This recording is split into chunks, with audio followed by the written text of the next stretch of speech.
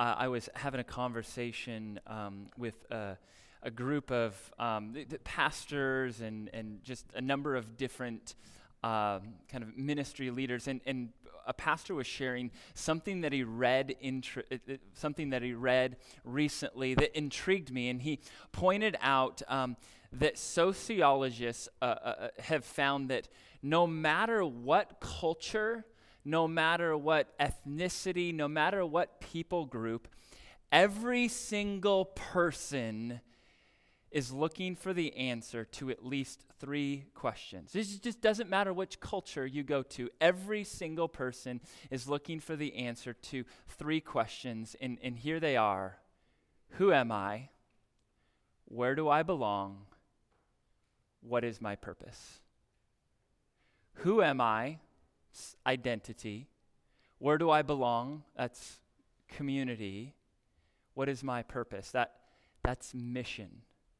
So just pause here for a moment. Do you have the answer to all 3 of those questions? Do you know who you are? Do you know where you belong? Do you know what your mission is? We're in this sermon series right now where we're going through the book of Acts, and the book of Acts, if you don't know this, the book of Acts it's a story. It's a story about how the church was started, and it was started with just a group of 120 people in an upper room in a place called Jerusalem, which frankly, it was a significant place for Jewish people, but any other ethnicity, any other nation, it wasn't that significant of a place. So this is not like a metropolis city, if you will, but it starts with 120 people in Jerusalem who have actually physically seen Jesus Christ rise from the dead. How many of you have ever seen with your eyes someone who has risen from the dead? They were like dead multiple days before, and you saw them walking, talking, eating, lots of heads going, yeah, I don't think I've seen that either. So they see Jesus who has physically risen from the dead. If you see someone who is physically risen from the dead, you probably are thinking, we should listen to them, right? They might have something to say. There might be something divine about them. And so what these 120 people believed is that Jesus came to die for the sins of the world on the cross, and that Jesus was alive, and that in Jesus there was life. Life abundantly. Life eternal. That this Jesus, maybe he was the answer to all of our questions. Maybe these 3 questions, by the way, right? And what happens is over the next few decades, this group of 120 people, the first church here, ends up spreading the good news about Jesus Christ, our resurrected Savior, to the whole entire known world. This is pre-social media, pre-Twitter, pre-trains, planes, automobiles. I mean, think about that for a moment. The gospel goes from 120 people in Jerusalem in just a few decades. The whole entire known world is hearing the gospel. I think one of the reasons why the gospel spread so rapidly, the church grew so rapidly, is because they had the answer to these 3 questions. Who am I? Where do I belong? What is my purpose? Identity, community, mission. And not only did they have the answers to these questions, but they had the true answers to these questions. Because let's be honest, how many people, they have found their identity. I know who I am. And they go on to tell you how they have found their identity in their work, or they have found their identity in a friend, or they have found their identity in their sexuality, or they have found their identity in just fill in the blank. But that's not where your true identity is at, is it? And so what the church had found, what these Jesus followers had found, is the true answer to all of these questions. Who am I? What is my identity? Here it is, guys. Did you know that every single one of you were created to have a personal relationship with God? How many of you would like to be friends with God and actually he be friends with you? Can I get an amen? I mean, just like you're in church, you're supposed to say that, right? Come on. But just pause for a moment and think about that. Not just you having a friendship with God, but God having a friendship with you. You know this, right? There's people who are like, hey, we're friends. And you're like, oh, that's news to me, right? I mean, maybe you don't, maybe not. But it's not just that we can say, God, you are my friend. But God's word actually says, no. God looks at you and says, you're my friend. If, there's an if, right? There is an if. If you are in Christ Jesus. And you might go, well, why do I need to have Christ Jesus to be friends with God, for God to be my Father? Because your sin, my sin, it separates us from God. And so what Jesus does and says, well, how about I bridge the gap between you and God that sin has separated you from? That's why the cross is something we celebrate, is because it's on the cross that Jesus paid the debt of our sin that we owe. And when we trust in Jesus as our Savior, what we are saying is, Jesus, can you take away all that sin that I have, past, present, future? And in Christ, we have this personal relationship with God. How many of you think that sounds really nice? Amen? You can see why the church grew so rapidly as they heard the answer. They go, wait, hold on. That's my identity? My identity is more than just sexuality. My identity is more than just what I do. My identity can be found in a personal relationship with God through Jesus Christ. I'm in. And so the church had the true answer to your identity, my identity. We have an identity in which we are friends with God. We are children of God. He is our Father. We are His kids, and He's a good dad. And not only did they have the right answer for your identity, but the church had the right answer, the true answer for where you belong. We're all looking for belonging, aren't we? It's funny the places that we will find it. Maybe it's not funny as much as we'll find it wherever we can find it. And so sometimes we'll find it with a couple of punk kids when we're kids because, hey, that's where I can find it. But what the gospel offers, what Jesus offers, what the church offers is belonging to a community of love called the church. A community where we love each other the same way that Christ has loved us. How many of you want to belong to a community that says, hey, I have your back? Amen? How many of you want to belong to a community of people that will say, hey, I love you no matter what? Amen? How many of you want to be a part of a community that says, I love you so much that you kind of got this thing going on in your life and we need to have a hard conversation about it? Anybody want to be a community about that? Amen.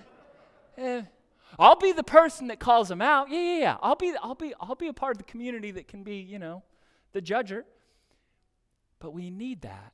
Again, this is why the church was growing so rapidly. Christianity was growing so rapidly. They looked at the community and the way that they loved each other, the way they served each other, the way that they accepted each other, the way that they blessed each other, forgave each other, served each other, and they said, I want that. That's where I belong. And so the church had the true identity of being in a relationship with God through Christ. The church offered this community of belonging and being loved in a way that looked like Christ loving them. And then the third thing is that in the church and through Christ, you have a mission. You have a purpose. And the purpose in your mission, it's actually bigger than you. your purpose and your mission is to share this incredible good news that we've been talking about of Christ Jesus through word and deed. That's your mission. Your mission, my mission, is to share this good news with the world. Where we live, where we work, where we learn, where we play, we are called to the mission of sharing the good news of this gospel in our speaking and in our serving. And so the church, it grew, it flourished because it had the true answers to all three of these questions: identity and community and mission. And going back to when this gentleman, this pastor who shared kind of this insight, and when he began to talk about it, I was thinking about, okay, identity, community, mission. I thought, all three of those things are all key character traits of what we would call, or God's word would call, discipleship. Discipleship, that's a churchy word, and some of you might be a little new to church, and you're like, discipleship, what does that even mean? The word disciple, it literally means to be a learner, a follower, an apprentice. And so when we talk about being a disciple of Jesus, what we are talking about is being a follower of Jesus. And all three of these things, identity, community, and mission, they are all key aspects of what it looks like to be a follower of Jesus, to be a disciple of Jesus. And here's what I want us to see in this passage that we're going to look at. James read for us. One, I want you to see that you have been called to be a disciple of Jesus. That when you make the decision to become a disciple of Jesus and follow Jesus, it will change your life. It will change every aspect of your life. The difference between being a disciple of Jesus and not being a disciple of Jesus is the difference between a life of purpose and a life of searching for purpose. It's the difference between a life of hope and a life of seeking hope. It's the difference between a life abundant and a life flourishing to a life that is wandering. And so I think this passage is so important because this is what we're called to. This is what you're called to. We are called not just to be believers in God, believers in Jesus, but followers, disciples of Jesus, living out our identity, living in community, and living out our mission. Let me ask you a question just to start. Are you a disciple of Jesus? Not just a believer in Jesus. Are you a disciple of Jesus? This passage here that we're going to look at here, I think it shows us what it looks like to be a disciple. Now, we already talked about these three things, about identity and community and mission, and they're going to show up here. But what does it look like practically? How do I be a disciple of Jesus? How do I live this out? Are you guys ready? Amen? Amen. Okay, wow. Did I just put you all to sleep there? Was it that good? How many of you are ready to see what does it look like practically to be a disciple of Jesus? Amen? Amen. Thank you. Kind of. Okay. Jumping in, really what we're looking at is a story of what was probably the most transformational church in the whole entire New Testament, we'll find. And it was the church in Antioch. Now, I'm going to jump into verse 20 here. It says, "But there were some of them, men of Cyprus and Cyrene, who on coming to Antioch spoke to the Hellenists, also preaching the Lord Jesus." When it says preaching there, it's not necessarily talking about someone getting up on a platform like I'm doing and preaching, as much as it's talking about an everyday conversation that they had with people, and they simply shared the gospel, shared the good news of the Lord Jesus with them. And look at verse 21. "And the hand of the Lord was with them, and a great number who believed turned to the Lord." What is the starting point of someone or of you becoming a disciple of Jesus? You know what the starting point is? Here it is. It's a decision. It is a decision to trust in Jesus and to turn to Jesus just like this. It's a decision. I remember I grew up in the church. I always, since I can remember, had this faith and had this belief in God. But somewhere around 18 years old, I realized, but I'm not following him. I believe in him, but am I truly a disciple of Jesus? And there was just this moment where I felt like God was seriously speaking to me and asking me, when are you going to decide? When are you going to surrender your life to Jesus? And it was this simple decision. Okay, Jesus, I'm yours. I surrender to you. Have you made that decision? I'm not talking about like 1 foot in, 1 foot out. I'm talking about, have you said, Jesus, here I am, just arms out. I surrender. I follow you. I am a disciple of you. I turn to you. It's a decision. Have you made that decision? The passage continues and tells us something really important about being a disciple of Jesus. Look with me at verse 22. It says, "And the report of this came to the ears of the church in Jerusalem, and they sent Barnabas to Antioch." So pause here for a moment. Here's what's happened. Basically, some kind of average people in the church in Jerusalem made this journey up to Antioch because there was too much persecution in Jerusalem. It was like, hey, you might die if you stay in Jerusalem if you are a Christian. And so what happened is you had all these people who flee from Jerusalem, and some of them end up in Antioch, and they start telling people about Jesus, and before they know it, like a little church gets started. Now, how many of you have accidentally started a church before?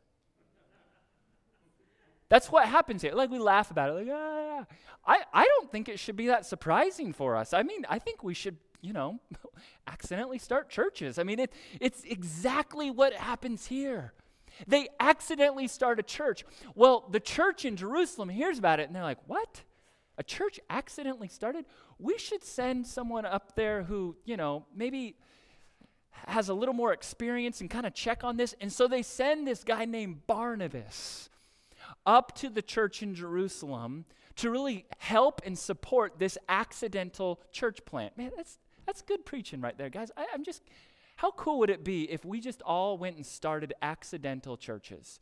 You call them that, accidental church. Just start these accidental churches in your workplace, accidental churches in your neighborhood, accidental churches in your school. I mean, that's what happens. And Barnabas goes up to check on them, and it says, when he came and saw the grace of God. What a line. He sees this accidental church, and he's like, what a grace. That's incredible. And it says he was glad, and he exhorted them all to remain faithful to the Lord with steadfast purpose. I have that whole phrase underlined in my Bible. To remain faithful to the Lord with steadfast purpose. Steadfast purpose. I think that line is important because it tells us something about being a disciple of Jesus. It's not just a decision to say yes to Jesus, but it is a journey that demands steadfast intentionality. How many of you have found that following Jesus is not always easy? Anybody? How many of you have found that just life itself is not easy? Anybody? Am I the only one? We can be a talking church here. Amen? And so Barnabas says to them, he says, hey, listen, we are all called to be these disciples of Jesus, to follow Jesus. It's not just a decision, it's a pathway. It's a journey. It's a process that requires steadfast, I love the line, purpose. You've got to keep your eye on it. And there's a handful of aspects that we see about discipleship that I don't want us to miss. Aspects that I think speak about how to stay on purpose in this journey of discipleship. It says, for he, Barnabas, was a good man. He's full of the Holy Spirit and of faith. And a great many people were added to the Lord. So Barnabas went to Tarsus to look for Saul. Everybody say Saul. Saul. So Saul, his life is going to be so transformed by Christ that he gets a new name. And his name is going to be Paul. Y'all heard Paul? He started with Saul. So Barnabas comes to this accidental church and commends them to continue to pursue the Lord, live and follow Jesus with steadfast purpose. And what happens is the church just keeps growing and growing and growing and growing to the point where Barnabas says, I need more help here. I need a co-laborer in the gospel. I need a co-pastor here. And so he goes and he finds Saul, whose name will be soon enough Paul. And when he had found him, he brought him to Antioch. And for a whole year, listen to this, they met with the church and taught a great many people. And in Antioch, the disciples were first called Christians. It's the first place in the Bible where believers are called Christians. They were actually most often referred to as what? Disciples. Okay, yes, been trying to give the answer away all sermon long. So I see three things in here that I think are marks of disciples. Disciples grow in God, they gather together, and they serve others. First, they grow in God. Notice it says for a whole year they met with the church and taught a great many people. So imagine this. Every single week, they are gathering together. Possibly multiple days out of the week, they are gathering together, and Barnabas and Paul are teaching them. What are they teaching them? Say it out loud. The Bible, God's Word. They are teaching them. They are helping them grow in their knowledge of who God is. One of the very first marks of a disciple is someone who is growing in God, growing in their relationship with God. In the primary way it seems that they were growing in their relationship with God was through the Word and through worship. There's something powerful about the Word. The book of Hebrews says that God's Word, it is living and it is active. That this is God's Word and He is speaking to you. How many of you want to hear God's voice over your life? Amen? All right, you can hear it. Just read this. It's living. It's active. And so the church was, as they were following Jesus, they had this key mark. They were growing in their knowledge of God through the Word and through worship. Here's the powerful thing about worship, and maybe, hopefully, you experienced it as we spent some time worshiping God through song, is it does something to your heart. It does something to your affections. It's one thing for us to know God with our minds. It's a whole nother thing to know God with our hearts. Amen? Do you know him with your mind and do you know him with your heart? Why do you think knowing God is so important to being a faithful disciple of Jesus? I think it's a kind of an interesting question. With knowledge comes action. With false knowledge comes false action. Like you read the book of Proverbs, and Solomon is constantly talking about knowledge, knowledge, knowledge, knowledge. No more, no more, no more, no more. Because when you know the right things, you can do the right things. When you know the right things, you can believe the right things. When you know God, you know your identity. When you know God's calling on your life, you can go live that calling. There's this kind of famous parable that's actually not in the Bible here. I remember hearing it at a youth conference many, many years ago. And it was this made-up story, okay? So what I'm about ready to say, it's not true, but I think there's a principle behind it. And it's someone goes to heaven, and I think Peter meets them there, so we already know it's made up, okay, right? And so Peter is walking this person around in heaven and showing them like all the glory. Hey, this is your eternity. And he's pointing to all kinds of incredible things. And, maybe there's pickleball courts, or awesome food, stadiums where you can go play, great hikes to go on. I mean, all kinds of course, gold and all that stuff, right? And then they walk by this massive warehouse that is just not labeled. And this walk by. Peter doesn't even say anything. And this guy that is new to heaven here says, hey, what about that massive warehouse? What's in there? And Peter says, no, let's keep walking. You don't want to know.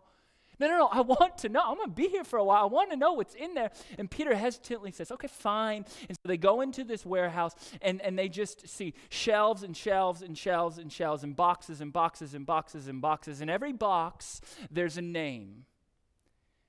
And this guy walks in and says, is my name in here? Peter says, yeah, probably. And, well, I want to find it. No, you don't. No, you don't. No, I want to find it.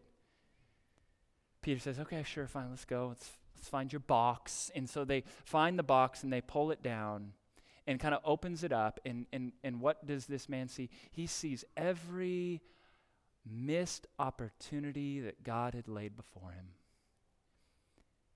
Every unfulfilled purpose. And he looks at Peter and says, I didn't even know about this.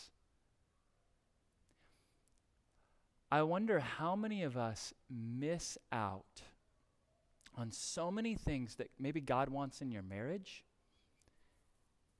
maybe God wants in your finances, maybe God wants in regard to your relationship with your neighbors. How many opportunities has God set before you? How many different things that God has He's opened the doors, there it is. And because of a lack of knowledge of Him, a lack of being attuned to His voice, you just miss it. I look at all my high school years, my middle school years, and I just look back with absolute regret. I wasted it. I wasted my high school years, my middle school years. So many friends who walked away from the Lord. And I wonder what would have been like if my years were about Christ when I was that old. Anybody have some of those? They look back. Some people are like, I have no regrets. Good for you. I got plenty, right? You look back and you go, I missed it.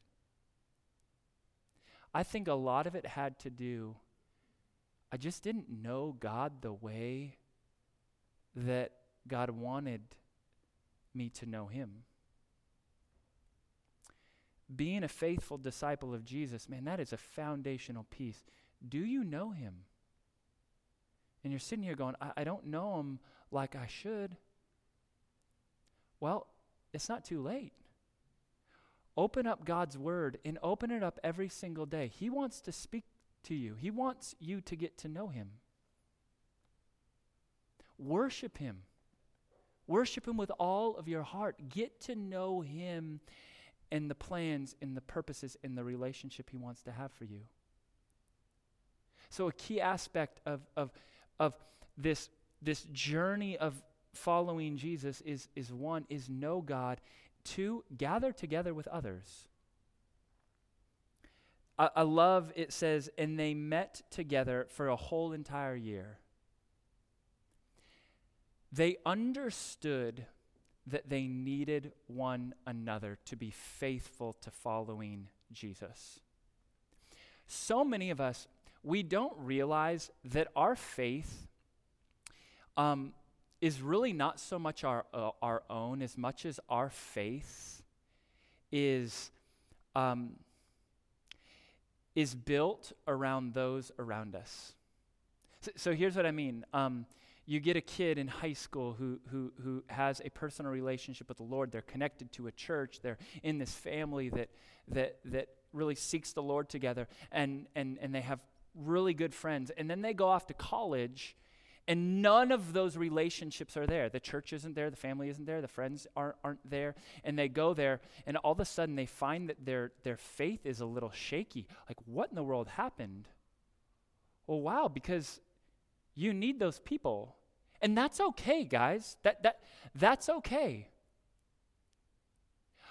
I find that when I'm around certain people, my faith grows. One of our elders, Cyrus, whenever I hang out with him, I'm like, holy smokes, yeah, God does have big plans for us. We should see that. I don't get that around every other person. We need one another. And when we are with one another, we grow with one another. Every single one of us, we need each other. I love in the Bible, you find that you have Timothy, and he looks to Paul as his spiritual father. I'm convinced that every Timothy needs a Paul. Every single young man. Give me an amen if you're a young man or a young woman in here. You know who you are. It's okay. No shame. Okay? Amen? All right, I don't want to draw a line here, okay? I don't want to tell you what age is young or old. Okay, if you woke up this morning, your body didn't hurt, okay, you're young, okay? You need a Paul. You need someone to disciple you. But listen to me, every Paul needs a Timothy. Give me an amen if you're one of those older people. That's a shy amen. Own it, okay? Own it. You woke up this morning, your body hurt. You're like, okay, yeah, it's me. That's me. It's definitely my dad. My dad will tell me often. But listen, just a side note here. I think there are a lot of Timothys in this church and in many other churches.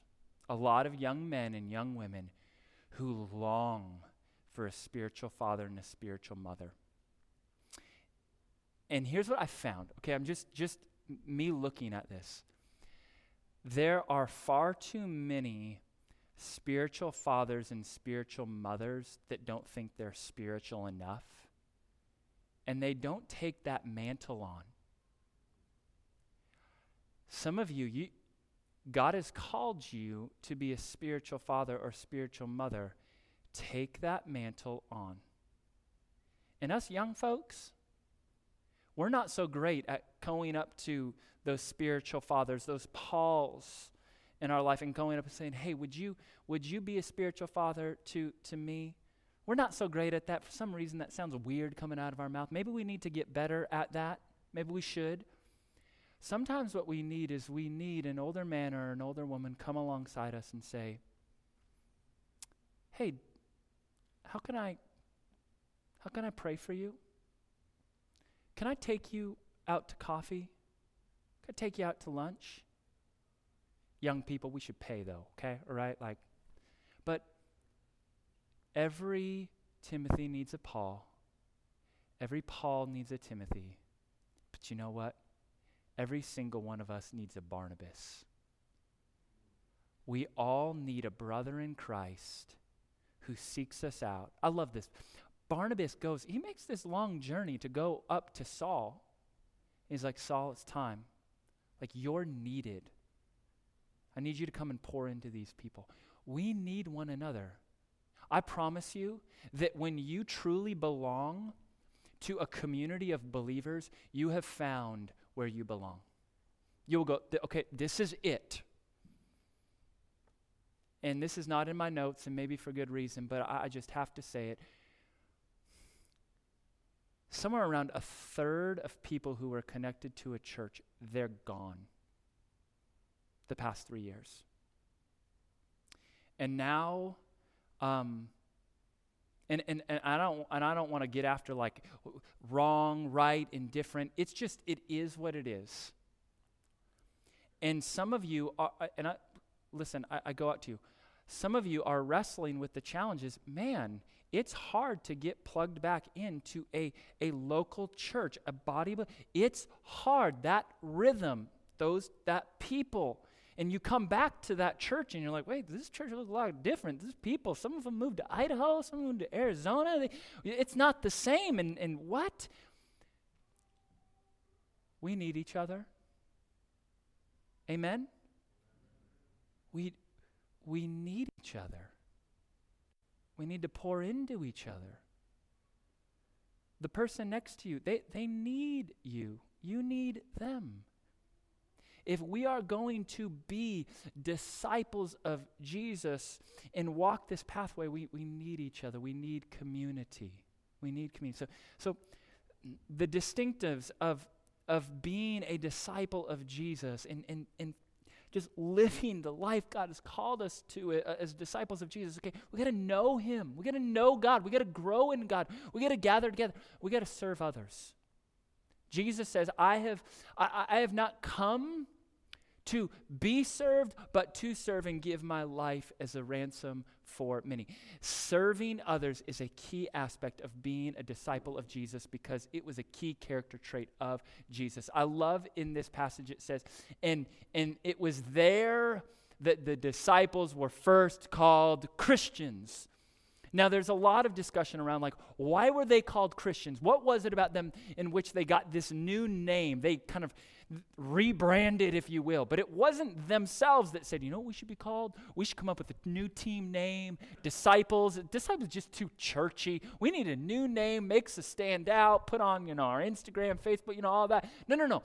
It was the outsiders that looked in and started calling them Christians. And some think that the reason why is because they looked like Christ. They served like Christ. Listen to the rest of this passage in verse 27. Now in these days, prophets came down from Jerusalem to Antioch, and one of them, named Agabus, stood up and foretold by the Spirit that there would be a great famine or recession, one or the other, over all the world. This took place in the days of Claudius. So the disciples determined, everyone according to his ability, to send relief to the brothers living in Judea. And they did so, sending it to the elders by the hand of Barnabas and Saul. Talk about serving. Okay, so let's put this in modern day. Someone comes up here and has this prophetic voice and says, there's going to be this major recession. You haven't heard that, have you? This major recession. And you know who's going to be impacted? Our brothers and sisters in, name the area. Illinois. Illinois? Okay, all right. So this is the danger of being a talking church. You get some interesting answers, okay? Illinois. So open up your wallets and give to them. Nobody in this church is going, but wasn't the prophecy that we would also be impacted by this famine, this recession? Did you catch that? It didn't say that there's going to be this famine just in Jerusalem. It's going to be this worldwide famine. But you know what disciples do? You know what disciples of Jesus do? They don't just grow in God and know God. They don't just gather together and belong in community with one another, but they serve each other. They serve each other. Who are you serving? Are you living a life of service? Now, I think there's one last mark of a disciple, and I think that it is missing the most. Go back to verse 19. Now those who were scattered because of the persecution that arose over Stephen traveled as far as Phoenicia and Cyprus and Antioch, speaking the word to no one except Jews. But there were some of them. There's some of them. What are their names? Didn't give them their name. Give us their names. It's just these people that followed Jesus. No name required. Men of Cyprus and Cyrene, who on coming to Antioch spoke to the Hellenists also, preaching the Lord Jesus. Every disciple not only grows in God, gathers together, and serves others, but they live on mission. They live on mission to share the good news of Christ in word and deed. They live on mission to share the good news of the gospel where they live, where they work, where they learn, where they play. That's what these people did. Do you live on mission like that? Earlier this week, I got invited to this retreat. I didn't really know exactly what it was, but I was really good friends with the person who invited me. And he's one of those people that's just like really cool. Do you have any of those people in your life? You're like, I just want to hang out with you. If you're doing something, I want to do it with you. His name's Chris Goff. He invited me. I'm like, okay, all right, I'm coming. And so he invites me, and I don't really know what this whole thing is about. I thought it was a group of pastors coming together to talk about the church and kind of the direction of the church and kind of this really new culture we live in, right? I was kind of right, kind of wrong. It was a gathering of talking about, okay, like this is a whole new ball game post-COVID of what the church looks like. So what might the future church look like in this, and how do we reach people? What I was wrong about is I was in the minority as pastors. There was just a handful of pastors. The pastor next door, Pastor Aaron at this church literally right next door to us.